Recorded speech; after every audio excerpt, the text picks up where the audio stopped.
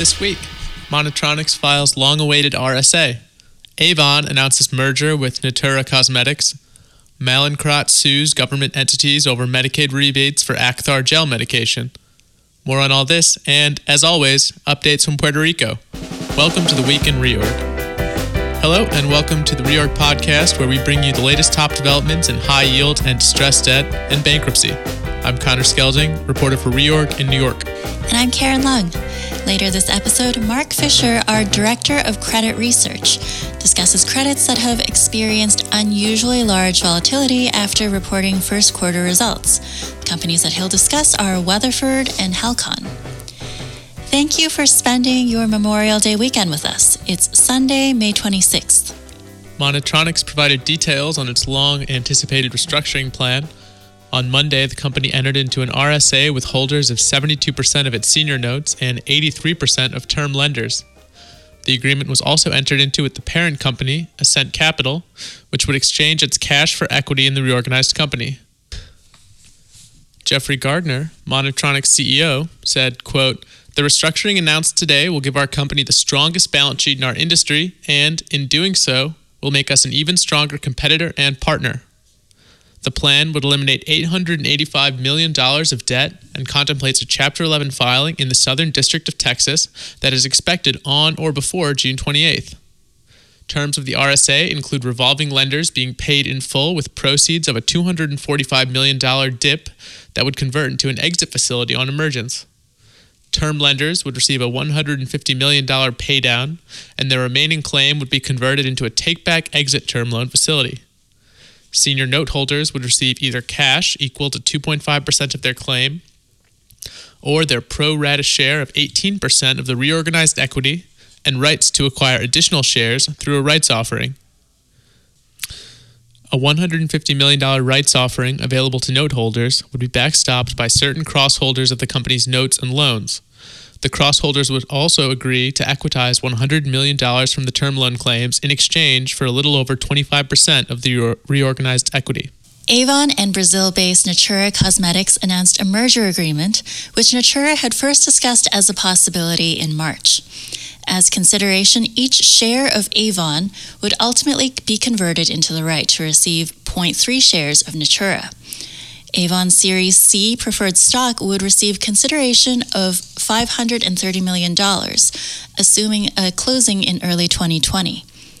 Natura said that it has secured financing in part to finance, quote, certain payments that could be required under certain Avon indebtedness as a result of the transactions described.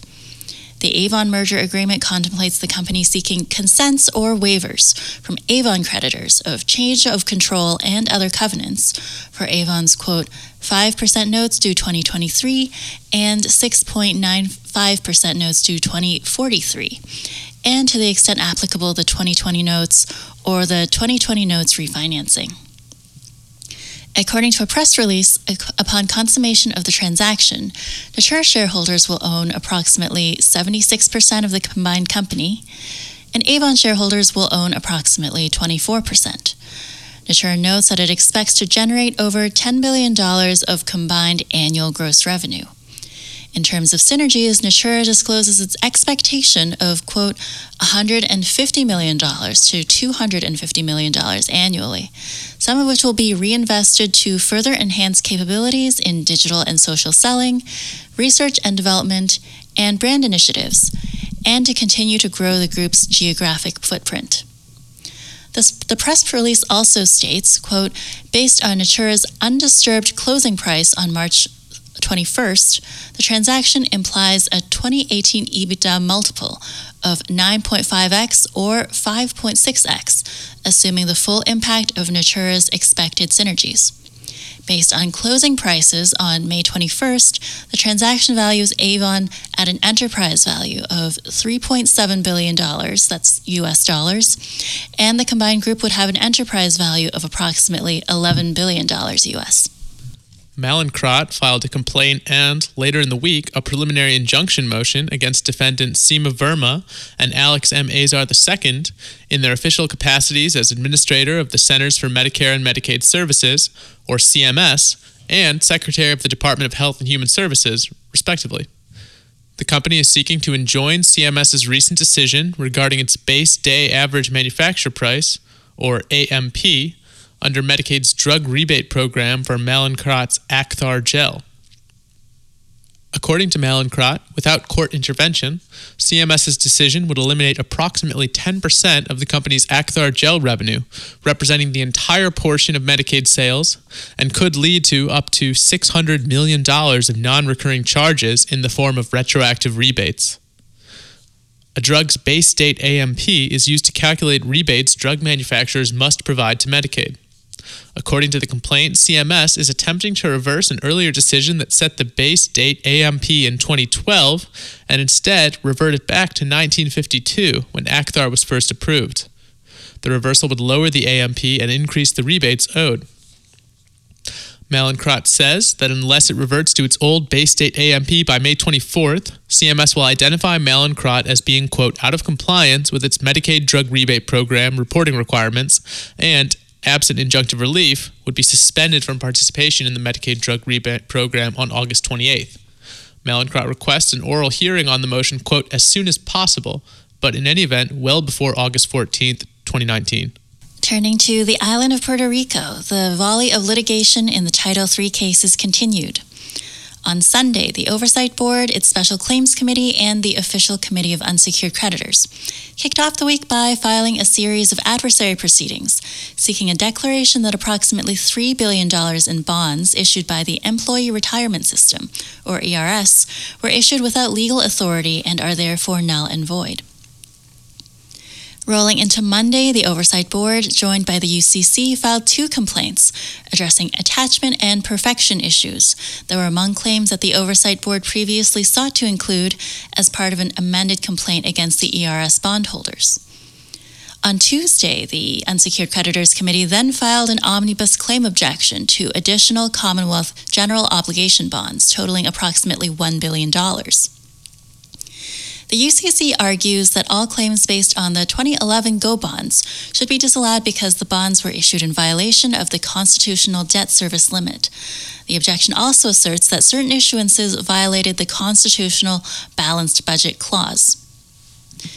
Later in the week, the PROMESA Oversight Board objected to the claim filed against the Commonwealth by ERS fiscal agent Bank of New York Mellon, arguing that the fiscal agent's claim should be disallowed in its entirety. Bank of New York Mellon's claim arises from purported rights relating to post-petition pension legislation, which created a so-called pay-as-you-go system, under which payments to pensioners are made from the Commonwealth's General Fund, and ERS is authorized to transfer its remaining assets to the General Fund for those payments. Other top stories this week were case summary. Empire Generating files Chapter 11 in Southern District of New York to pursue sale, credit bid transaction with majority lenders Black Diamond MJX. Debtors highlight, quote, purely intercreditor dispute with minority lender Ares. 2 recent cases present novel approach to bankruptcy financing. Debtors enter into controversial new loans immediately prior to petition date. Breaking. Judge Montali extends PG&E's exclusive plan filing solicitation periods by 4 months as proposed by the UCC. And here's Mark Fisher filling in this week for Jim Holloway with The Week Ahead. Thank you, Karen. So we start things off this shortened holiday week on Tuesday, where we'll be watching for news related to Neiman Marcus. The luxury retailer's exchange offers for its unsecured 8% senior cash pay notes due 2021 and unsecured 8.75%, 9.5% senior PIK toggle notes due 2021 expire today. Tuesday is also the extended early tender deadline. Earlier this month, the company announced that at least about $1.5 billion in aggregate principal amount, or approximately 91.5% of the notes, had been validly tendered. Tuesday is also the deadline for Fusion Connect, the New York-based cloud solutions provider, to enter into a restructuring support agreement with an ad hoc group of lenders under the First Lien Credit Agreement. And in earnings, Navios Maritime will report and hold a conference call before the open. In its 4th quarter, the company reported an 8.3% sequential drop in daily time charter equivalent rates. On Wednesday, Judge Harlan Hale will oversee an omnibus hearing in the PHI cases, including on the debtors' motions to assume certain helicopter leases. This hearing comes shortly before PHI and other major stakeholders like the UCC are scheduled to begin planned mediation on May 31st. Also in court, the Sears ESL saga continues. Sears will seek approval of its amended disclosure statement at a hearing in White Plains, New York. In revised plan documents filed in mid-May, the debtors said that they would be administratively solvent on a consolidated basis, holding approximately $504 million in combined assets against $472 million in combined administrative claims. But ESL and the Unsecured Creditors Committee have blasted the disclosure statement and objections, challenging whether the debtors will actually be able to pay administrative claims, as well as Sears' settlement with the PBGC. The U.S. trustee will hold a formation meeting for an official committee of unsecured creditors in the Agerian Pharmaceuticals Chapter 11 case. The rare disease biopharmaceutical company filed for Chapter 11 last week. And that brings us to Thursday. CCF Holdings, the successor to Community Choice Financial, will hold an earnings call on first quarter results this afternoon. In April, the company held a call on fiscal year 2018 results after completing an out-of-court restructuring last December. CFO Michael Durbin said that the company ended fiscal 2018 with its portfolio down 17.5% from the prior year. And this portfolio contraction, as the company said, led to a, quote, negative revenue variance of 4.9% from the prior year. Also on Thursday, Judge Stuart Bernstein will preside over a hearing on approval of the Waypoint debtors' amended disclosure statement. And finishing off the week, Legacy Reserves faces a number of restructuring milestones on Friday. The company's revolver matures today. In addition, Legacy Reserves' waiver under the term loan agreement for the requirement to deliver audited financial statements without a going concern or similar qualification or exception expires today. We'll also be keeping an eye on news related to Sable Permian Resources. On Friday, the Houston-based oil and natural gas company's 30-day grace period expires after Sable Permian failed to make a May 1st $46.1 million interest payment on its senior notes. Sable Permian's notes exchange offer and related consent solicitations also expires on Friday at midnight. That's it for me on the week ahead. I'll be back to do the segment, so temporarily kicking it back up to Karen. Thanks. Thanks, Mark. And if that's not enough for you, Mark is back to discuss volatile credits post first quarter earnings. Thank you, Karen.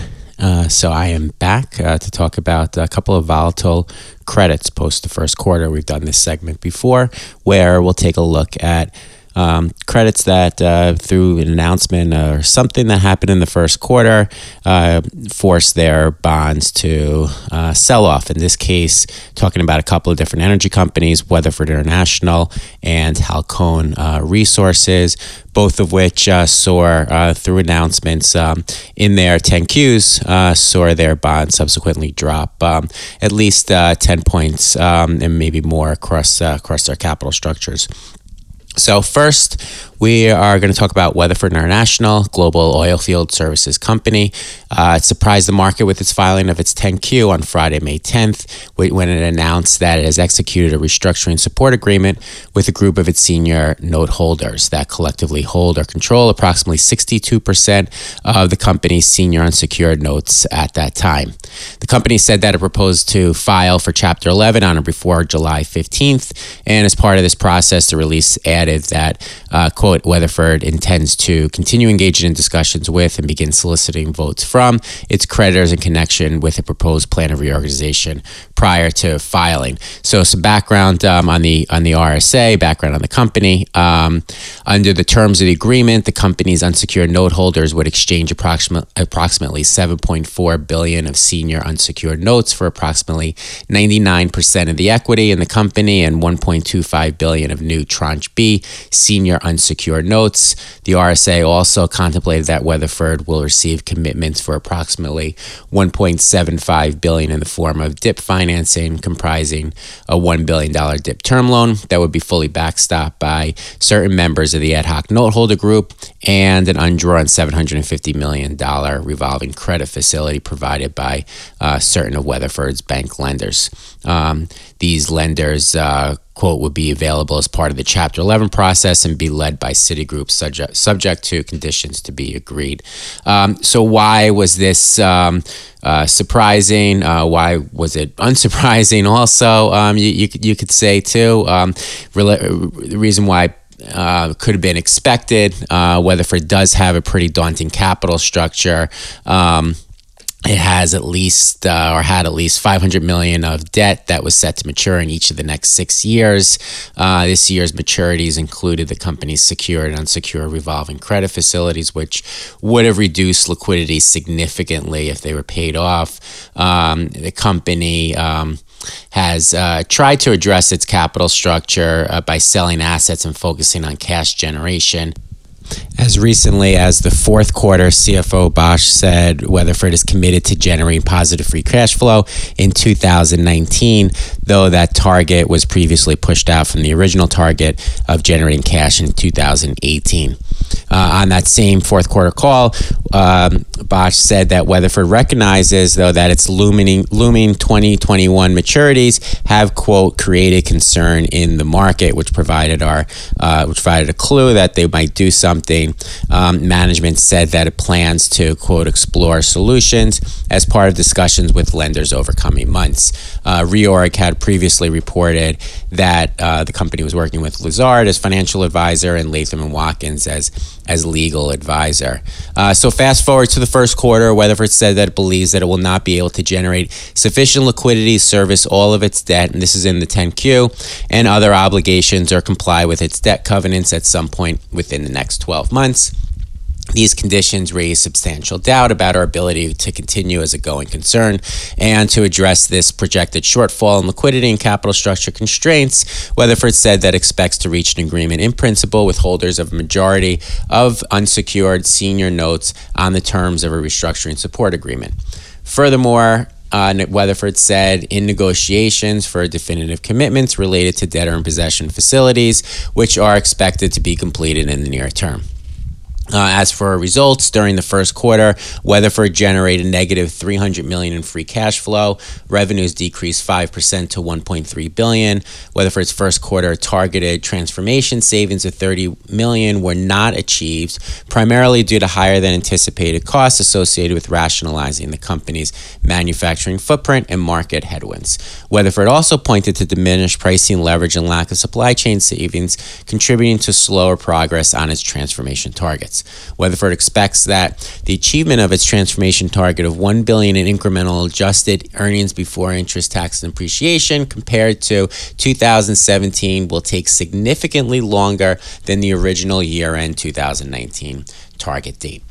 Weatherford later, in relation to the RSA, said that support for its RSA has increased to 74% of note holders. So that's Weatherford. That's what happened. Moving on to Halcone. The E&P focused on the Permian and Delaware Basin. On May 8th, Halcone entered into an amendment to its credit agreement in which its lenders waived compliance with the consolidated total net debt to EBITDA ratio covenant for the 3 months ended March 31st, while raising the applicable margin on the company's borrowings and imposing certain reporting and other obligations upon the company. The waiver extends as to compliance at March 31st until August 1st, provided that it may be terminated on July 1 by the majority of lenders in their sole discretion and earlier upon the occurrence of certain other events. The lenders under the credit agreement concurrently redetermined the borrowing base lower to $225 million, which was a reduction from $275 million that was available to them at December 31st. So why the need for the covenant waiver? Halcone said that the need for the covenant waiver is a result of the company's strategic decision to transform into a pure play single basin company focused on the Delaware Basin in West Texas, which resulted in Halcone divesting producing properties located in other areas and acquiring primarily undeveloped acreage in the Delaware Basin. This all resulted in a significant outlay of capital expenditures for drilling activities to replace lost production and related EBITDA. This is according to Halcone. The company said, quote, anticipating that it might be challenging to comply with the covenants under the senior credit agreement, the company has periodically sought and obtained amendments and consents from the lenders under the senior credit agreement. In addition to the waiver of the consolidated total net debt to EBITDA ratio for the quarter, the waiver also extends until August 1st, provided that it may be terminated on July 1 by the majority of lenders in their sole discretion and earlier upon the occurrence of certain other events. According to the 10Q, Halcone's this is a quote, current internal projections show that it will not be in compliance with the consolidated total net debt to EBITDA ratio and the current ratio covenants in certain future periods, beginning with the 3 months ended June 30th. As a result, Halcone said that it sought an amendment of the covenants for the 12-month period following the issuance date of the unaudited condensed consolidated financial statements as of March 31. However, the lenders did not approve. As a consequence, the company said if the company fails to comply with the financial covenants under the senior credit agreement for the 3 months ended June 30th, as projected, or there is an early termination, it will be in default under the senior credit agreement. So on to results. In its first quarter 2019 earnings release, Halcone reported a 14% sequential decline in revenue to $51.9 million and a sequential decrease of 10.5% of company reported adjusted EBITDA to $21.9 million. The company burned $148.5 million levered free cash flow in the quarter, which comprised of negative $36.8 million of operating cash flow, $81.1 million spent on oil and gas CapEx, and $30.6 million spent on other CapEx. So Halcone's capital structure, for all those listening, it consists of $105 million of debt outstanding under its revolver and a $625 million senior note due 2025 that pays 6 3/4, and that senior note was the note that prompted this discussion as one of the volatile credits that we wanted to focus on. So those are just a couple of names that we're following here at Reorg. Wanted to highlight as new more volatile credits that probably have somewhat of a tail and will continue to be active for the weeks and months to follow. So we'll be continuing to watch them and many more. Thank you, and Connor, back to you. Thanks for listening to another Reorg Weekly Review. As always, you can find all of our podcasts on our media page, iTunes, and SoundCloud. This has been The Week in Reorg, and I'm Connor Skelting.